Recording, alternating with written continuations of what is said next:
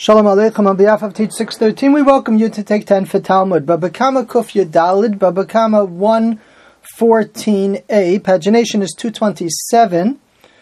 We're starting from the middle of the Mishnah, so we're in the smaller lines, the last two lines of the small lines. There are a number of cases that are brought here where a person owned something, and then, because it was stolen from him, there comes a point where he might be meyayesh, actually give up hope on retrieving the item. And the halacha in such a case is that the person who stole it is certainly still obligated to make restitution. However, the person who now bought it from the thief, after they've already given up, that person is allowed to keep it. The ruling of Harei Elu Shalo, it's indeed his. Now, there are indeed all kinds of restrictions about buying from a thief, not to reinforce the bad behavior. Lots of considerations, but at a certain point, it is indeed the purchaser. We have the flip side concern called Takanas Hashuk, that no one would be willing to buy anything if they never know if it might get taken away from them because it really has a previous owner after someone traces back and finds out it was once stolen goods. So we have a concept, Harei Elu Shalo. The Mishnah continues. V'chein nechil shel devorim. And also a swarm of bees. A swarm of bees is a fascinating concept. What level of ownership does a person have on a swarm of bees? Where did he do his kinyan, his act of acquisition? They are operating to the tune of their own drummer, so to speak, but a person benefits by having the honey that's generated by the colony.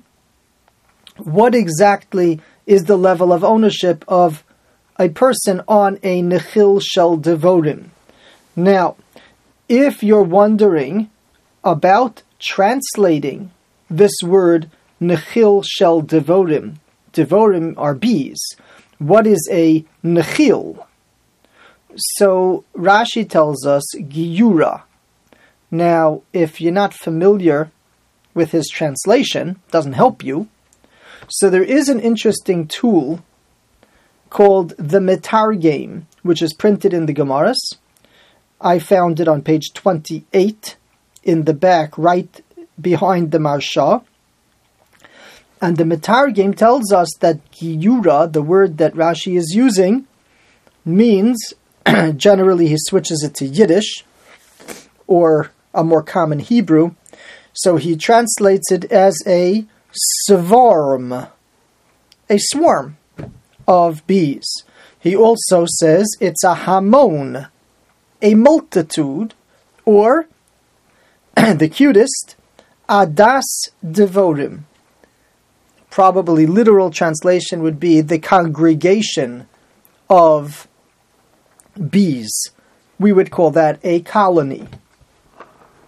So again, v'chein nechil shel devorim, a swarm of bees, im nisyashu, if the owner gave up hope, they relocated to a different field, and the owner gave up hope, Harei Elu Shalo, the new host will now be considered the owner. Now, nechil shel devorim is one of the items listed as a kinyan d'Rabbanan.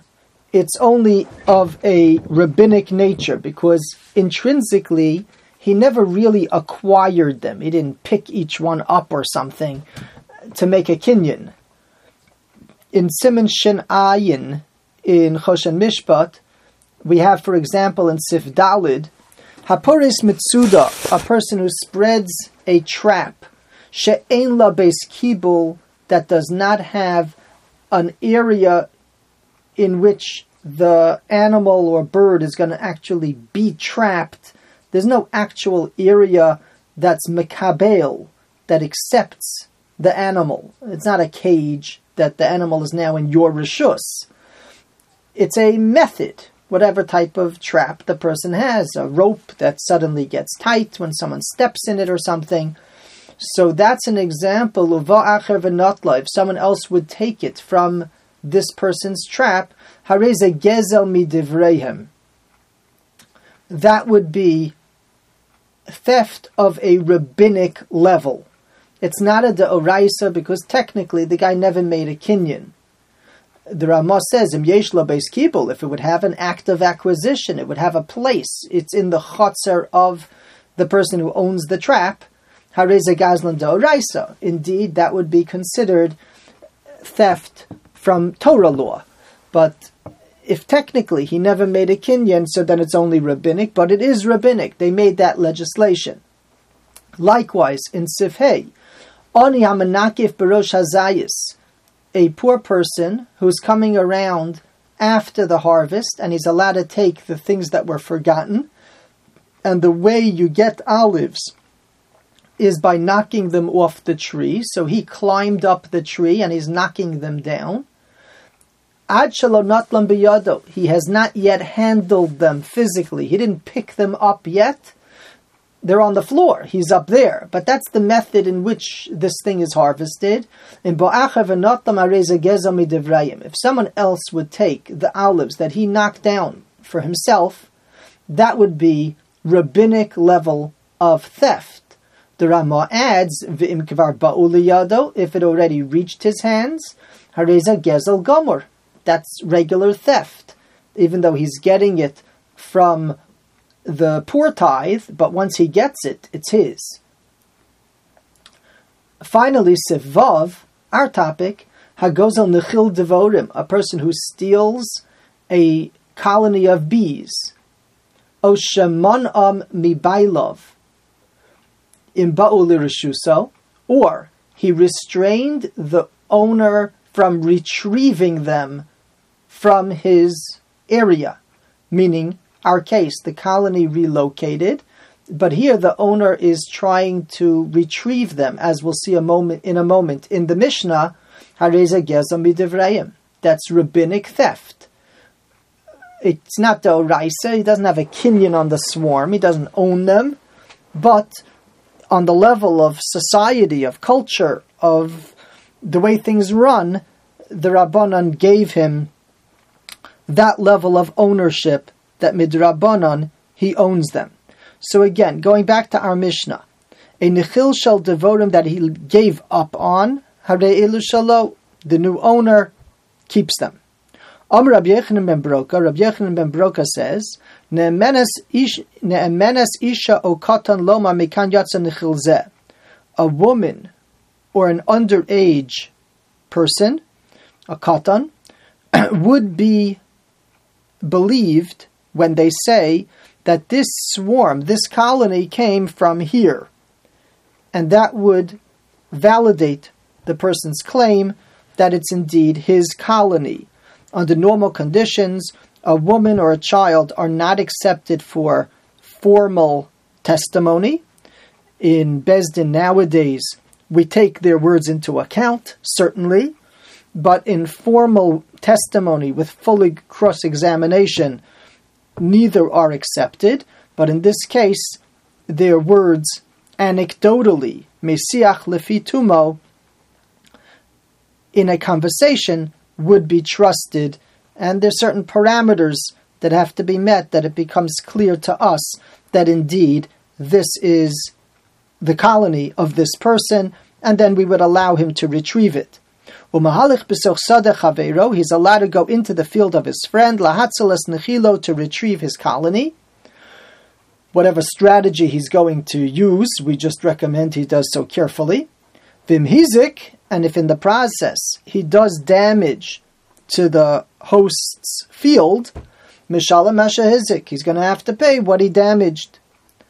Avalo Yakut says Socho, the first opinion says he's not allowed to cut off a branch, almanas litin es hadomim, understanding that he's going to repay him for the loss of the branch, but he's not allowed to do that according to the first opinion. He would want to do that because it's much easier to retrieve the colony. They all stick together. If they already embedded themselves in the hollow of a tree, let's say, then if he would cut that branch, he could move it directly in its entirety back to his place.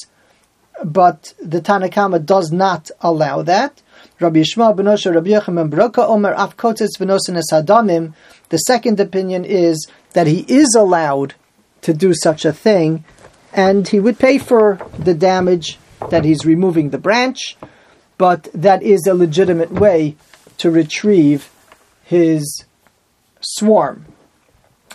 These two opinions are indeed brought in Siman Reish Ayin Dalid in the Ramah, where the Ramah writes, Yesh Omrim, there are those that say, Di Yachal Lakutz, that you are allowed to cut off the branch in order to retrieve the colony, V'yesh Cholkim, and there are those who argue. And there's additional discussion to bring it to the very practical, but these two shitos of the Mishnah are indeed codified in Shulchan Aruch for discussion. Yasher Koach. Thank you for joining.